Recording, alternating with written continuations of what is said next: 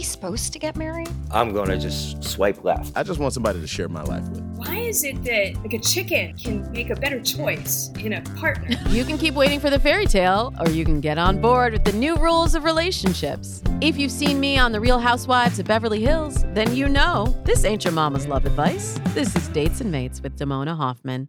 Hello, lovers. Welcome to another wild episode of Dates and Mates. The great animal debate continues today. The online dating stats say that men who have cats in their profiles get fewer messages, but men who have dogs get more.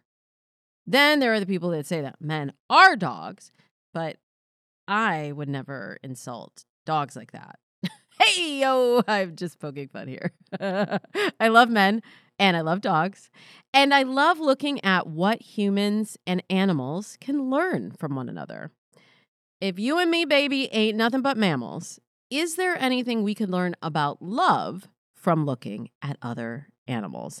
That is precisely the question at the core of the new Discovery Plus TV series, Love in the Jungle.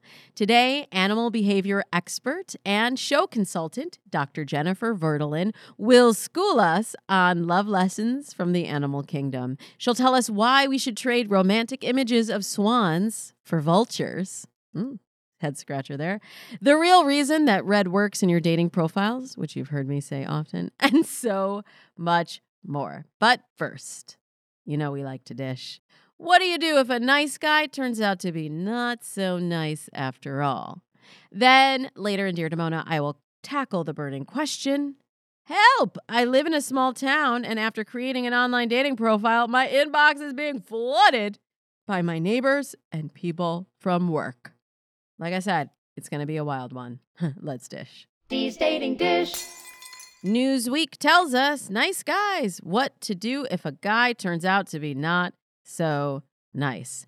Now, I got a little education today because I learned that the term nice guy doesn't mean what it used to mean. Nice guy used to mean someone who is nice and treats you well. Reddit went and turned it all around on me. That is not what it means anymore. Apparently now, nice guy is a term used on Reddit to describe a man who believes acting nice or moral entitles him to sex, romance, and affection. You may recognize this usual pattern that they cite in the article. When you first start talking, they're perfectly nice and give you lots of compliments. They make an advance. If or when you decline, they immediately turn on you. They begin name-calling, acting dismissive, and saying things like, I didn't think that you were pretty anyway. Okay. This is something, first of all, this is not a new phenomenon. This is a pervasive attitude throughout the metasphere and beyond. Because, according to this article, the anonymity of social media allows feelings of rage to come to the surface and be expressed more easily. Here are some traits of a typical nice guy, because I don't want you to get caught up. And remember, when I say nice guy right now, I'm talking about like in the Reddit form of the word nice guy. So they may lack emotional intelligence or the ability to express their emotions.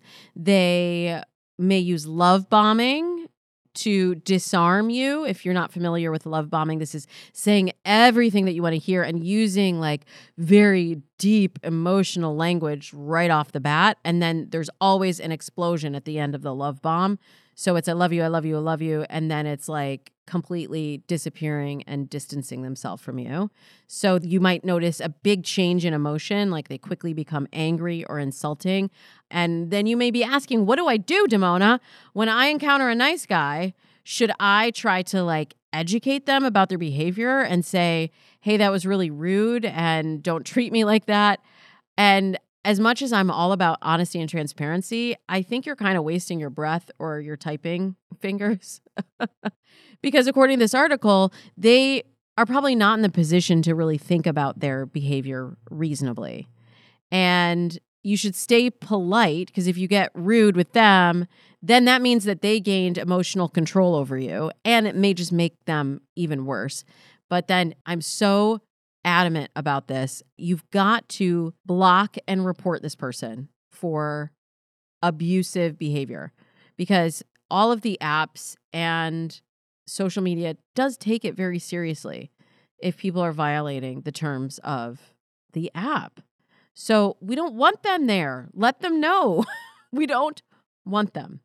Now, I want to speak for a moment to the actual nice guys because this is a topic that's near and dear to my heart. I actually developed something called the Nice Guy 9. And this was techniques to help guys that were really classified as nice guys. Folks be overlooking these nice guys. And let me tell you, they make really good husbands. I got my nice guy. For those who are newer to listening to the show, my husband is literally like the definition of nice. But it's really important I should have defined what nice meant. And luckily, I got what I was looking for, but I don't think I had enough clarity. So with my clients, I try to get more clarity when they have a dating plan on what they're actually looking for. But if you are a nice guy, you're often overlooked. You're always the friend. You're always the bridesmaid, never the bride. Here are, I'm not going to give you all 9, but I'll give you a couple tips.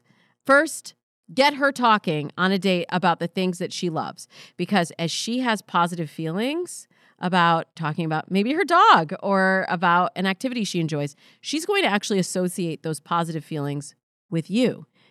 Even though they're not things necessarily that you do, if you seem interested in them and you bring out those neurotransmitters that she associates with love for her dog, love for this activity, love for this movie, then those emotions actually get transferred to you. It's a shortcut. You also should give her like good compliments. I was talking with John Kim, who was on a recent episode of Dates and Mates on his podcast, and he mentioned to me that he had a friend who saw Megan Fox before she was famous in a coffee shop and was trying to find a way to approach her. You'll have to listen to his podcast, my interview on his podcast, to hear what happened and what my recommendation was for that scenario. But in general, if you know she's gorgeous, she has guys talking to her all the time, don't go up to her and just say, hey, you're beautiful. Because, like, duh. Go a level deeper. Like, is there something else? Can you give her a compliment on something that she's wearing? Or can you notice something different about her? Or a book that she's reading? Or, you know, that she's working? Or something that shows that you're paying attention to something other than just like, oh, she's hot, okay? Because she's going to get those compliments, and those don't tell her anything. And also, they don't reveal anything about you and what you're looking for. So that will give you a leg up. Also, eye contact. I could do a whole class on eye contact. I'm writing a lot about it in my book. You want good eye contact, but not creepy eye contact. So it's not staring, it's glancing and looking away. But a lot of times, the actual nice guys tend to avoid eye contact because it's awkward. But hold the gaze a little bit longer than you think is comfortable, because usually it's that point right after the feeling of comfortability that it becomes intriguing. Like, ooh, what's going on? Also, just tell her you like her. We're all playing it so cool that nobody's really saying what they want and that they're interested. So tell her you're having a good time with her on a date. Tell her you really think she's cool and you'd love to see her again. Be open-hearted and you'll be amazed at what meets you back. I want to give you all 9, but we don't have time because we have to talk to Jennifer Verdolin. So just make sure that you are subscribed to the show on Spotify, Apple Podcasts, CastBox, wherever you are listening right now. And if you haven't yet, get my Profile Starter Kit. It is free. And it is a very quick tool for completely revolutionizing your online dating experience, switching up your profile, and magnetizing the dates to you. It's not going to be free forever, but it's free right now. And that will also get you on my list so that you can find out when I have other programs and when we can like actually work on the Nice Guy 9 or any of my other programs or techniques together. So you can find that at datesandmates.com. For the time being, it is absolutely free for you. When we come back, Dr. Jennifer Verdolin will be with us to talk about bringing out our animal instincts and the new Discovery Plus show, Love in the Jungle. Stick around. Welcome back. We are here with Dr. Jennifer Verdelin. She is an internationally known animal behavior scientist, podcast host, and the author of Wild Connection: What Animal Courtship and Mating Tells Us About Human Relationships. She's also an associate professor in the School of Natural Resources and the Environment at the University of Arizona, and she's a consultant on the new show Love in the Jungle on Discovery Plus. Please help me give big smooches to Dr. Jen Verdelin. Hi, thanks so much for having me. Oh, I'm so glad you're here. I really need to talk to you because we're going to get into Love in the Jungle on Discovery Plus. It's such a fascinating series. But I just first want to understand a little bit more about your background and how you came to find the intersection between dating among humans and what happens in the animal kingdom when we're dating and mating. Okay, yeah. Well, it's interesting, right? Because I've always seen a relationship between ourselves and other species. I've always seen these similarities, even though we can be really different. I'm really different from a dragonfly, but there are also ways that we're similar. I'm an animal behaviorist. I study wild animals and all the things that go into their social lives and their love lives. And then there was my own sort of dating life.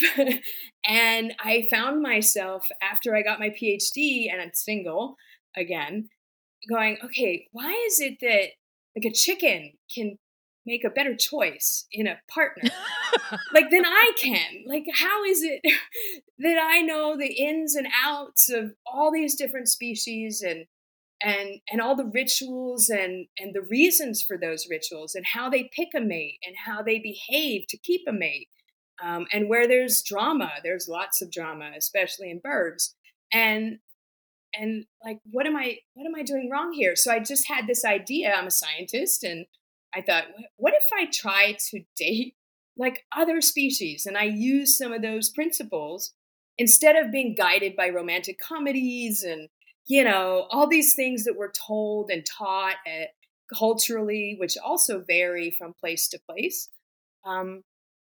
What if I, pick a few animals and that have long-term partnerships and think about how do they go about doing things and give it a try and see what happens, and also exclude potential mates based on principles that we see in other species, so I don't waste as much time as I had wasted up until that point. Yeah. That's really the foundation for Love in the Jungle.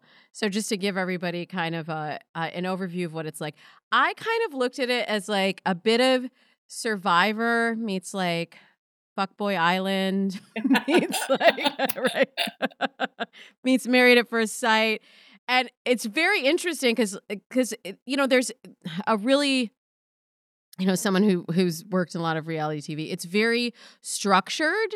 The contestants can't talk. We can't use a lot of the things that we traditionally use when you're dating based on, sort of animal dating and mating rituals. What were some of the things that surprised you, that you were surprised to see once you got into, assigning different animals to the contestants and helping the producers designing the challenges, and then seeing how they actually played out in the courtship ritual? Yeah. Well, so one of the things that pleased me and surprised me was actually how much the contestants embraced the philosophy, right? Even though it's awkward, you mentioned that they can't talk. So this is actually quite important because we humans, we love our language, right? We use words so much and we manipulate each other with words and we present an image to each other with our words. And sometimes, we don't pay attention to other things because we're so caught up in the wonderful words that we might be hearing. And so by taking that away, you're left with observing how somebody interacts with others. You are left with noticing their body language. You're left with how creative can they be with what they're trying to say or to communicate to you. They have to find other ways to show you. And that's kind of the key, right? They have to show you, they can't tell you. So the fact that they embrace that, even though it's awkward and it's uncomfortable, And the other thing that surprised me was how fully they went into these challenges, right? They really took them seriously. They did them. And, I think about like, what if I had to cover myself in feathers and dance like a flamingo? I mean, I probably would have done it just because I regularly imitate other animals. So I kind of have lost my embarrassment about that. But it's still, you're doing it in front of potential mates, which is not something we typically have to do. We always make ourselves very comfortable. We dress the way we feel the best. And this is really unsettling to be vulnerable in that way, super vulnerable. And I was also excited to see the contestants over time say, hey, wait a minute, I really want to explore all of the individuals that are here and not make a pick immediately and stick with it. And that's part of the process. When we look at other species, they sample, they gather information about multiple individuals, and then they make their decisions. Okay, so let's unpack all of that because I do think, I mean, you've literally written the book on this topic, Wild Connection. You have a podcast, Wild Connection podcast. And I'm interested. I'm kind of grappling with this. I'm writing my own first book right now. And I see that there are a lot of sort of holdovers, I think, from the animal kingdom that serve us. And then there are things that I think we are too connected to. So just like bringing an example in from Love in the Jungle, there's this concept with the challenges of the alpha male, and the alpha male gets to, pick their mate first. And in the way that we live now, I don't know that the alpha male mentality or persona is what we should be looking for, or I don't know what do you see out there in these in the dating jungle as far as hierarchy and mate selection? Here's what I will say, that one of the beautiful things about being human is that there's always somebody who might like your unique characteristics, whatever they are. And that's not true for other animals. So if you are a cardinal, you are judged by female cardinals on how red you are. Basically, that's it. So you can't go to like the spray tan for cardinals, right, and get redder, like, right? But here's the thing: why do female cardinals care so much about how red the males are? Well, because they become red through their diet, and so that red is a signal. I'm a good male. I can find food. I'm going to be a good father. I can provide while you are in the nest. I'm going to be able to bring you food. So that's what we call an honest signal. And those honest signals don't have to be about strength. They don't have to be about size. They can be intelligence. They can be sociability. They can be all kinds of traits. It happens in a lot of other animals that those signals are shown physically because they are hard to cheat, meaning that red cardinal can't get redder. So I think that, when we think about Love in the Jungle and this, portrayal of the alpha male or alpha female, what it was really about was not referring to this sort of hierarchy that we're so familiar with the word alpha, but it was a way to allow individuals to choose or have first choice about, and they had to compete. And what we see in humans and other species is intense male competition, intense female competition, right? Or however you want to, mix it up. It doesn't really matter. There's always going to be competition for high quality mates, depending on whatever we decide is high quality.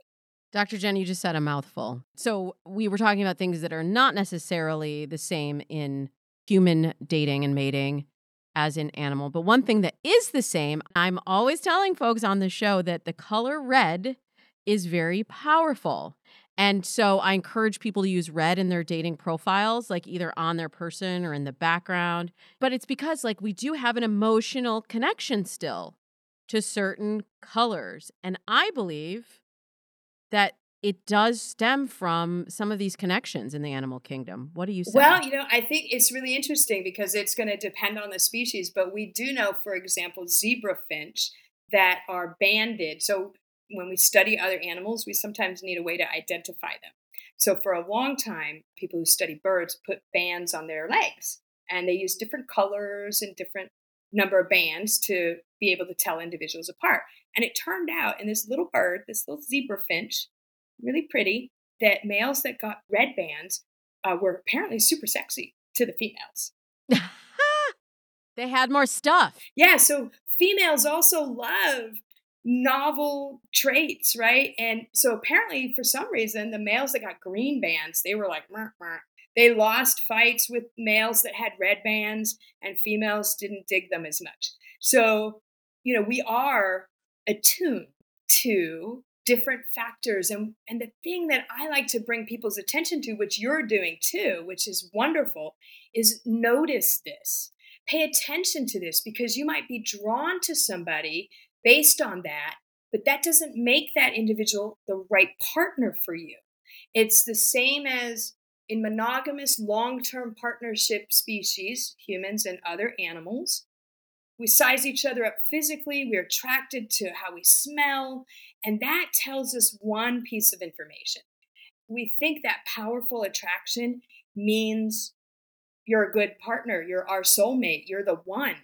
And what I love about Love in the Jungle is it shows when you put a bunch of people together, we can be really strongly attracted to a lot of people at the same time. Oh. So that's not enough information to make a decision about our long-term partner.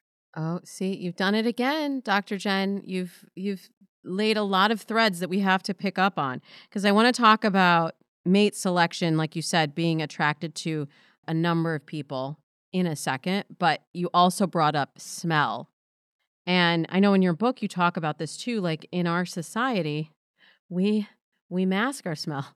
By the way, just have to acknowledge there's a difference I see between the strategy that you use to attract and then all the deeper work that you're talking about that you have to do to prepare and figure out if somebody is the right match for you as well. So we're aligned on that. But yeah, what's up with this pheromones? Like there's dating apps that will like take your pheromones and match you based on pheromones. How much does smell really play into human attraction as you see it? Oh, it's huge. And I think that we do a disservice to each other by covering our smell. So there was actually an experiment. I don't remember where it was, but it was basically a speed dating experiment using armpit swabs. And then you basically went around sniffing jars and you wrote down what jar or jars you were strongly attracted to. And then if there was a match, you got time with that individual. And, I think that we get a lot of information from smell, a ton of information. So the most important information that we get is something we call MHC genes, our major histocompatibility genes, which are our immune function genes.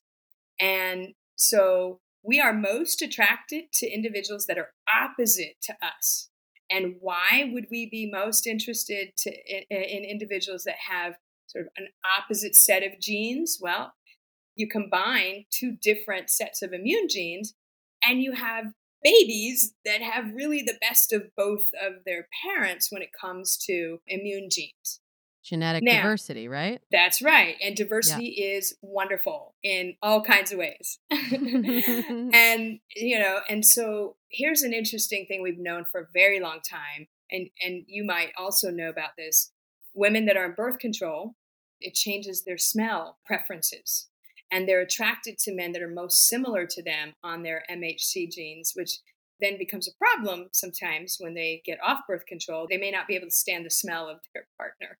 So I always sniff a date. I mean, it's always awkward, especially if I do it really loudly. And I try to control myself. I do, but I'll go in for that hug, and I've actually had a man or two go, "Did you just sniff me?" And I'm like, "I did.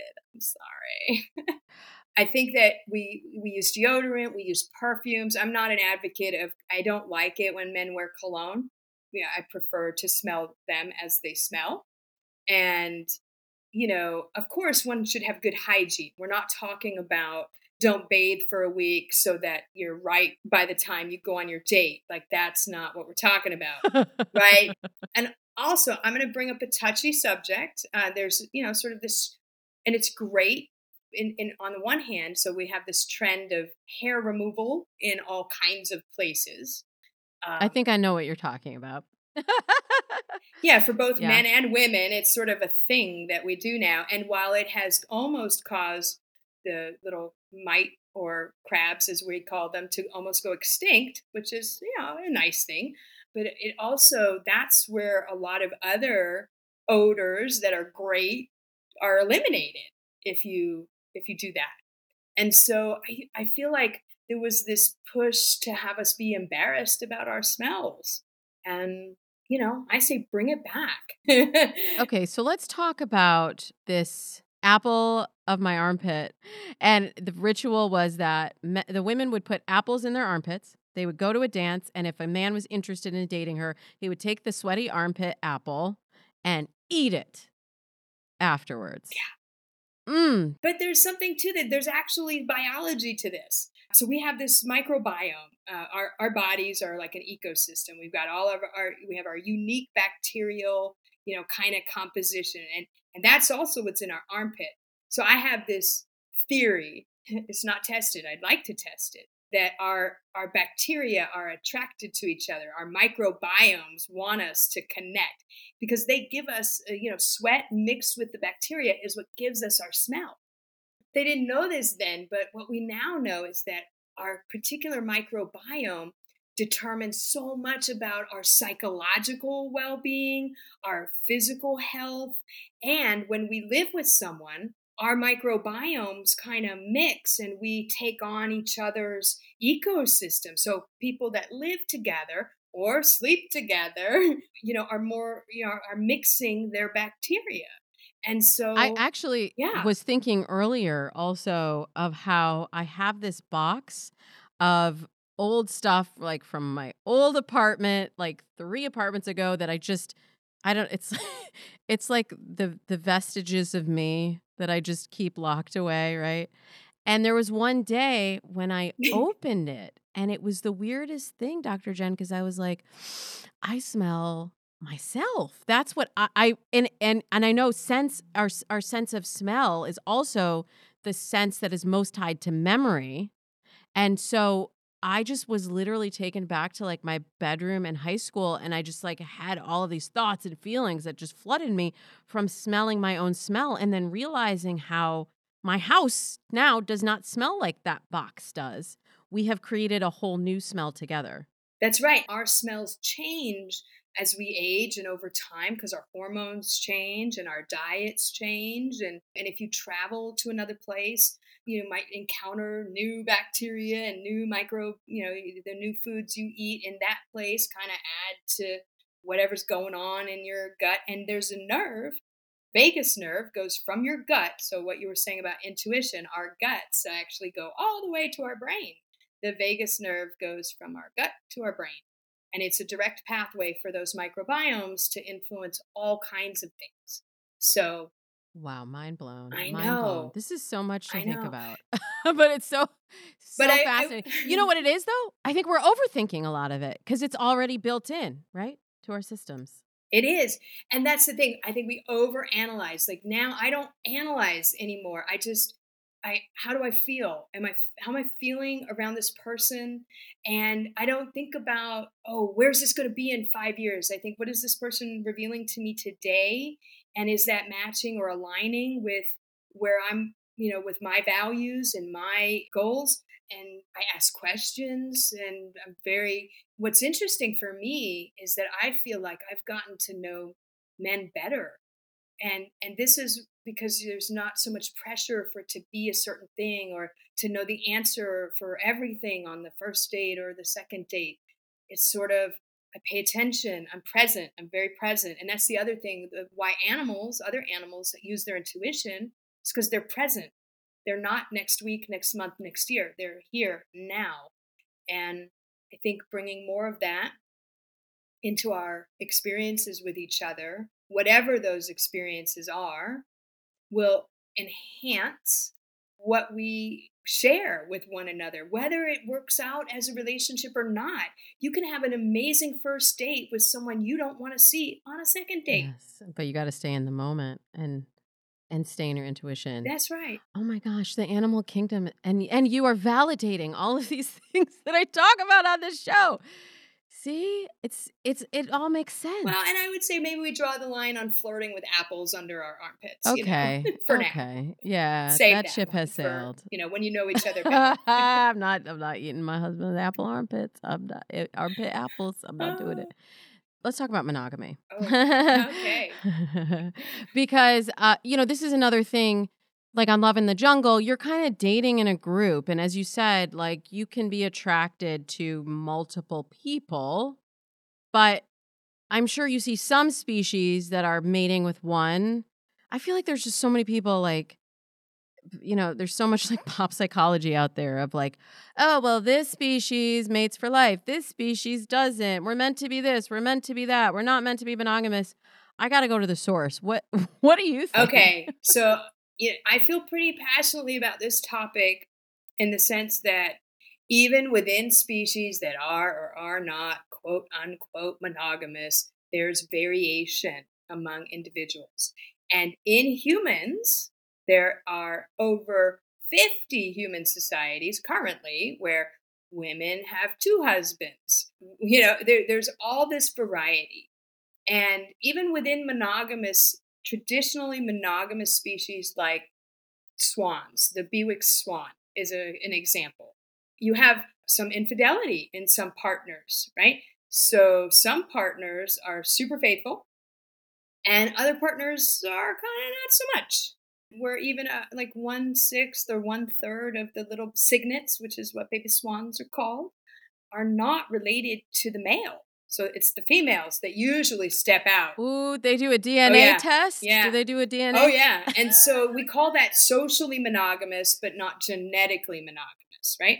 And then in other species where like prairie dogs, who females mate with on average 2+ males. I study prairie dogs and, I'd see them traipsing all over the place. And I'm like, oh, it was thought it was the males that were doing all of the philandering.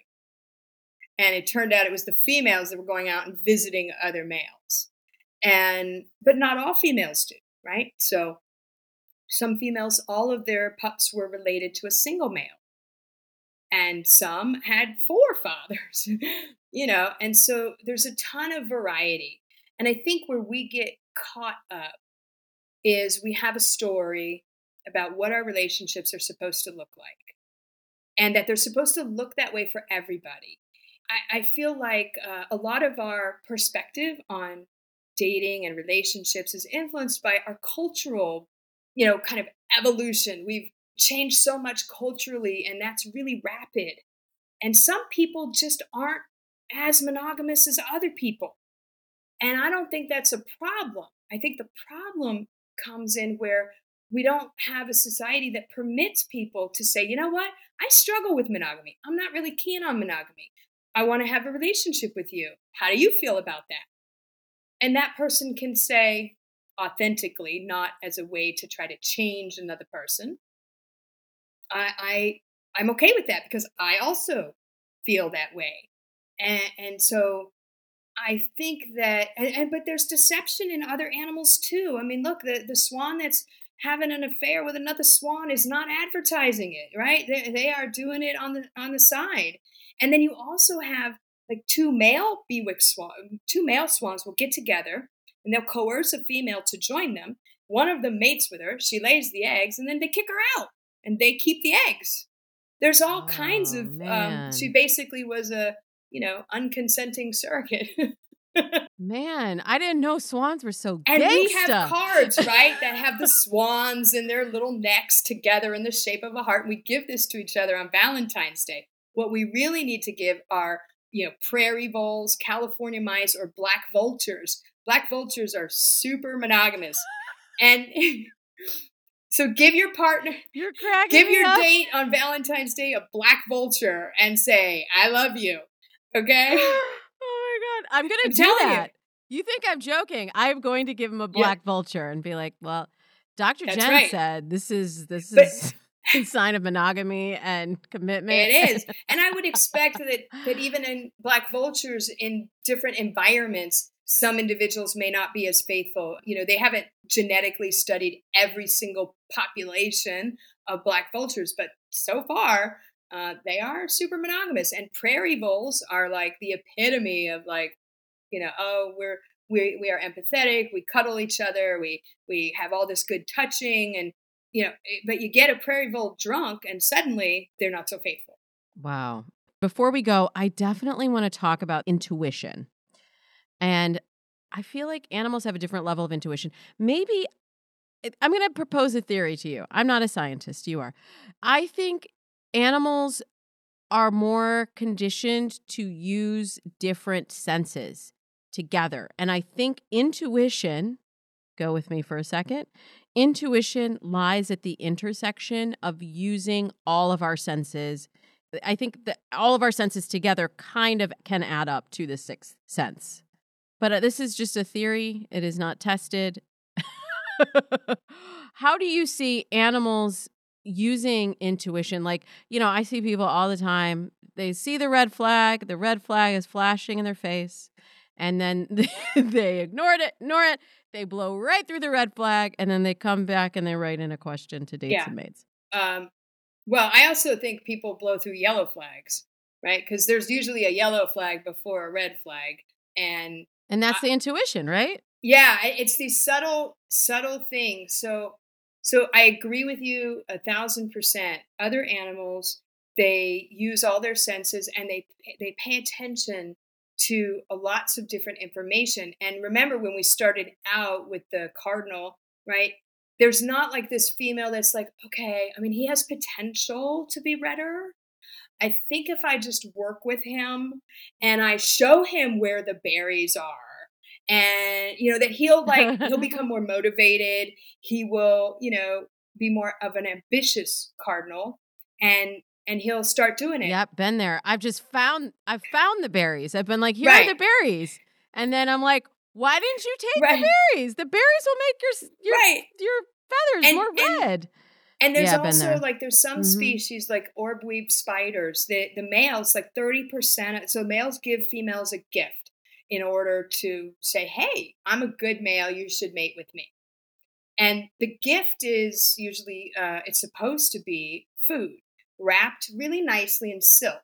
And even orb-weaved spider females fall for pretty wrapping and an empty gift.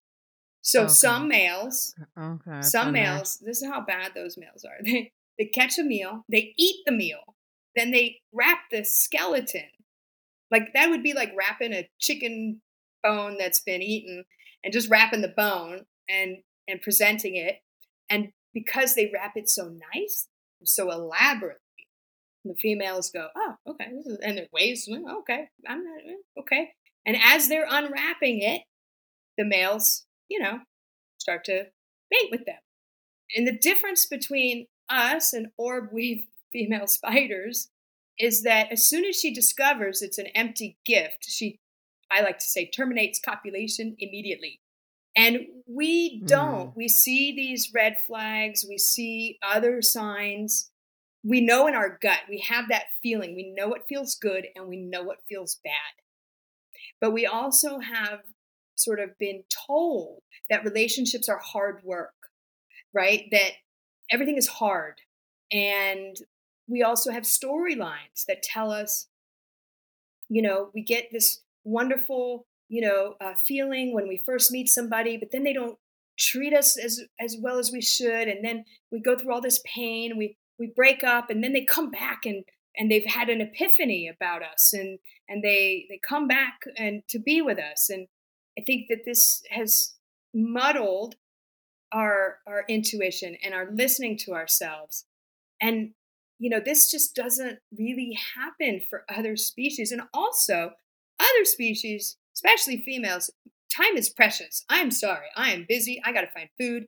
I got to have family. I don't have time for this. Well, because we're spinning our own webs over here. We are catching food for like the other people in our, spider pod. I don't know what you call it. Yeah. I'm sure there's a name. I'm not using the right one. And well, no, but it's true. And, it's more life or death for other animals. They can't make this mistake. It is too risky. And we don't necessarily experience the consequences in the short term of our decision making, right? We don't recognize that we're actually experiencing the consequences on that first date that says something mean or critical. I think you've just hit the nail on the head. Like, we don't have the immediate consequences from not listening to our intuition, and it is dire in the animal kingdom. It is these, and this is what I'm trying to say on this show, like the decision of who you choose to invite into your life and partner with, it literally is the most important decision you will ever make. It affects every other area of your life, and it should be taken that seriously. It can Right? make or break your career and Yeah. how far you go in life, because you're spending all your time, trying to solve problems in a relationship that you can't focus on your work or your other goals or dreams or ambitions. And I would propose, and I believe firmly, it is dire. Just because you don't recognize that your body, your spirit, your emotions are experiencing direct consequences immediately. We have this idea that consequences are these big things, later.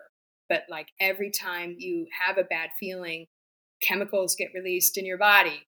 Your demeanor changes in how you engage with the world, which influences the other people that are attracted to you and interact with you.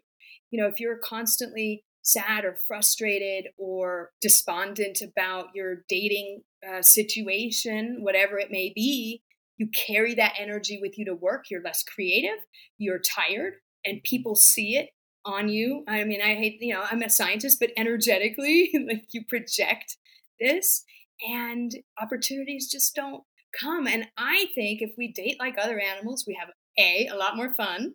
We lose less time on situations that aren't right for us, and we can stay positive. Like I don't really, I thank bad first dates. I'm like, oh, thank you for showing me instantly who you are. I can move on now. Thank you. Exactly. Yeah, I say that in the show. I say thank and release if it's not the Yeah. right one. But let's just get this point across. It is dire. It is dire. But also, it is fun, like you said. And it was so much fun, first of all, to talk to you today. And second of all, to watch Love in the Jungle on Discovery Plus. What a fascinating show. Your work is so interesting. Oh, thank you so much for having me. I love what you're doing. Be sure to follow Dr. Jen on Instagram and Twitter at Real Dr. Jen, and check out her website at Real Dr. Jen, and that's JEN, one N. And check out her website for links to her book, Wild Connection: What Animal Courtship and Mating Tells Us About Human Relationships. And look for her podcast by the same name. That's all at jenniferverdelin.com. The links will be in the show notes. In a moment, I'll be back to answer the following listener question. I live in a small town. I am recently divorced, and I created an online dating profile. Now my inbox is being flooded by people I know in real life. Help. Stay with me. You know I've always got you covered with your dating dilemmas, so let's get into the question of the week. Dear Damona. Damona, help me. The wonderful Wanda sent me this Instagram message. She says, "Hi, Damona. I love your podcast and all your fantastic advice. I DM'd you a couple weeks ago about not knowing where to start in the world of online dating after the end of my 25-year marriage and 9-year permanent separation. Your suggestion was to start out with writing a profile, which I did. Then I took it one step further and signed up for OkCupid and Silver Single since I'm in my 50s. After I downloaded some recent photos and created my profile, my inbox became flooded with messages from local men, and a couple were even patients at the hospital I work at. Well, let's just say the apps became quite overwhelming. I think because I work as a nurse manager in the ER at the only hospital in the city, I may have to figure out how to go on dating sites more incognito. I appreciate any advice on navigating this." Wanda, first of all, I am so proud of you. And I love getting updates. You see, I'm out here helping y'all. You're telling me where you're at. I'm giving you some feedback. You come back to me. You tell me what the next challenge is, and we work through this here on Dates and Mates. So Wanda, you've done a great thing for yourself. And I understand that it's overwhelming. And I'm not going to lie. Online dating is overwhelming because you went from 0 to 60, girl. You went from no dates and being in a 25-year marriage and a 9-year permanent separation to suddenly having dating options. And this is the biggest thing that has changed since when you were single. There are so many guys out there. Now, living in a small town, we have to lay the ground rules for a few things. If you want to date a man from your town, in your town, someone who is in close proximity to you so you don't have to drive like hours and hours for dates, you're probably going to have to see some people or get messages from some people that you know, that you cross paths with in daily life. First, let's lay some ground rules here, Wanda, because you are dating in a small town. And I assume you'd like to date someone who lives in close proximity to you, who you don't have to drive an hour or 2 or 3 to go see. So that's going to mean that there is a high likelihood that you are going to see people online that you know or that you recognize in passing, because that's kind of the deal with being in a small town. So we need to first figure out where is our block with that? What is our comfort level? Is it just the fact that people know that we're single and looking? I understand. I had to get over that feeling of being exposed when I started dating. I was working as a casting director, which many of you know, and I would see a lot of times actors that I would call in for auditions, actors who had matched with me so that they could get auditions, but that's a separate story. But it felt very odd. It felt really uncomfortable for me to be out there in the public eye dating at first, knowing that I wouldn't know if people were matching with me because of my profession or that I might run into these people later and then it would be weird, like, oh, hey, I saw you on that dating site. This is before dating apps were a thing. And you know what? I'll be honest. I got the best results when I got over that. When I was like, hey, if I see them there, that means they're on the app too. And this is just part of life. Like, this is part of being out in the digital world. Like, would you be uncomfortable if they saw you on Instagram or on Facebook, or that if you ran into them at a cocktail party or at a bar? And somehow we have overlaid this sort of shame or embarrassment over being on dating apps, but that stigma really is largely gone. And whatever you think they are thinking about you because they saw you on the app is probably not actually a thing. That's probably something that's happening internally. So we just have to separate. Like, can you tolerate that awkwardness long enough to get on these dates and see the benefits of dating apps? If the answer is no, then we have more to talk about. Then you'll have to use, passport features or different features on the apps to search beyond your immediate area, because that's how most apps are designed, to be geo-targeting, geolocating, so that you get a date who lives close to you, because that's what most people want. But there are features on all of the apps that allow you to search outside of your immediate area. Now, speaking of app features, you said, you asked me directly, I may have to figure out how to go on dating sites more incognito. You also said, Wanda, that you are on OkCupid, and you know that I am the official dating coach in the US of OkCupid. Guess what, Wanda? There is actually a feature on OkCupid called incognito. So you answered your own question right there. On incognito, you don't get ads. You can turn it on or off at any time. And here's the kicker. Your profile is invisible to everyone on the site or app unless you like or message them first. So I think I solved your problem.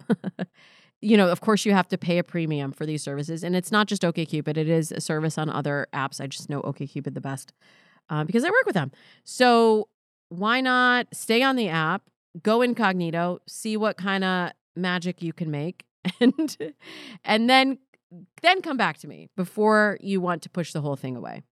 I know it's a lot. And I know for anyone dating on an app, it's a lot. There's a lot of conversation. There's a lot of effort that has to go out, but I promise you, it's worth it.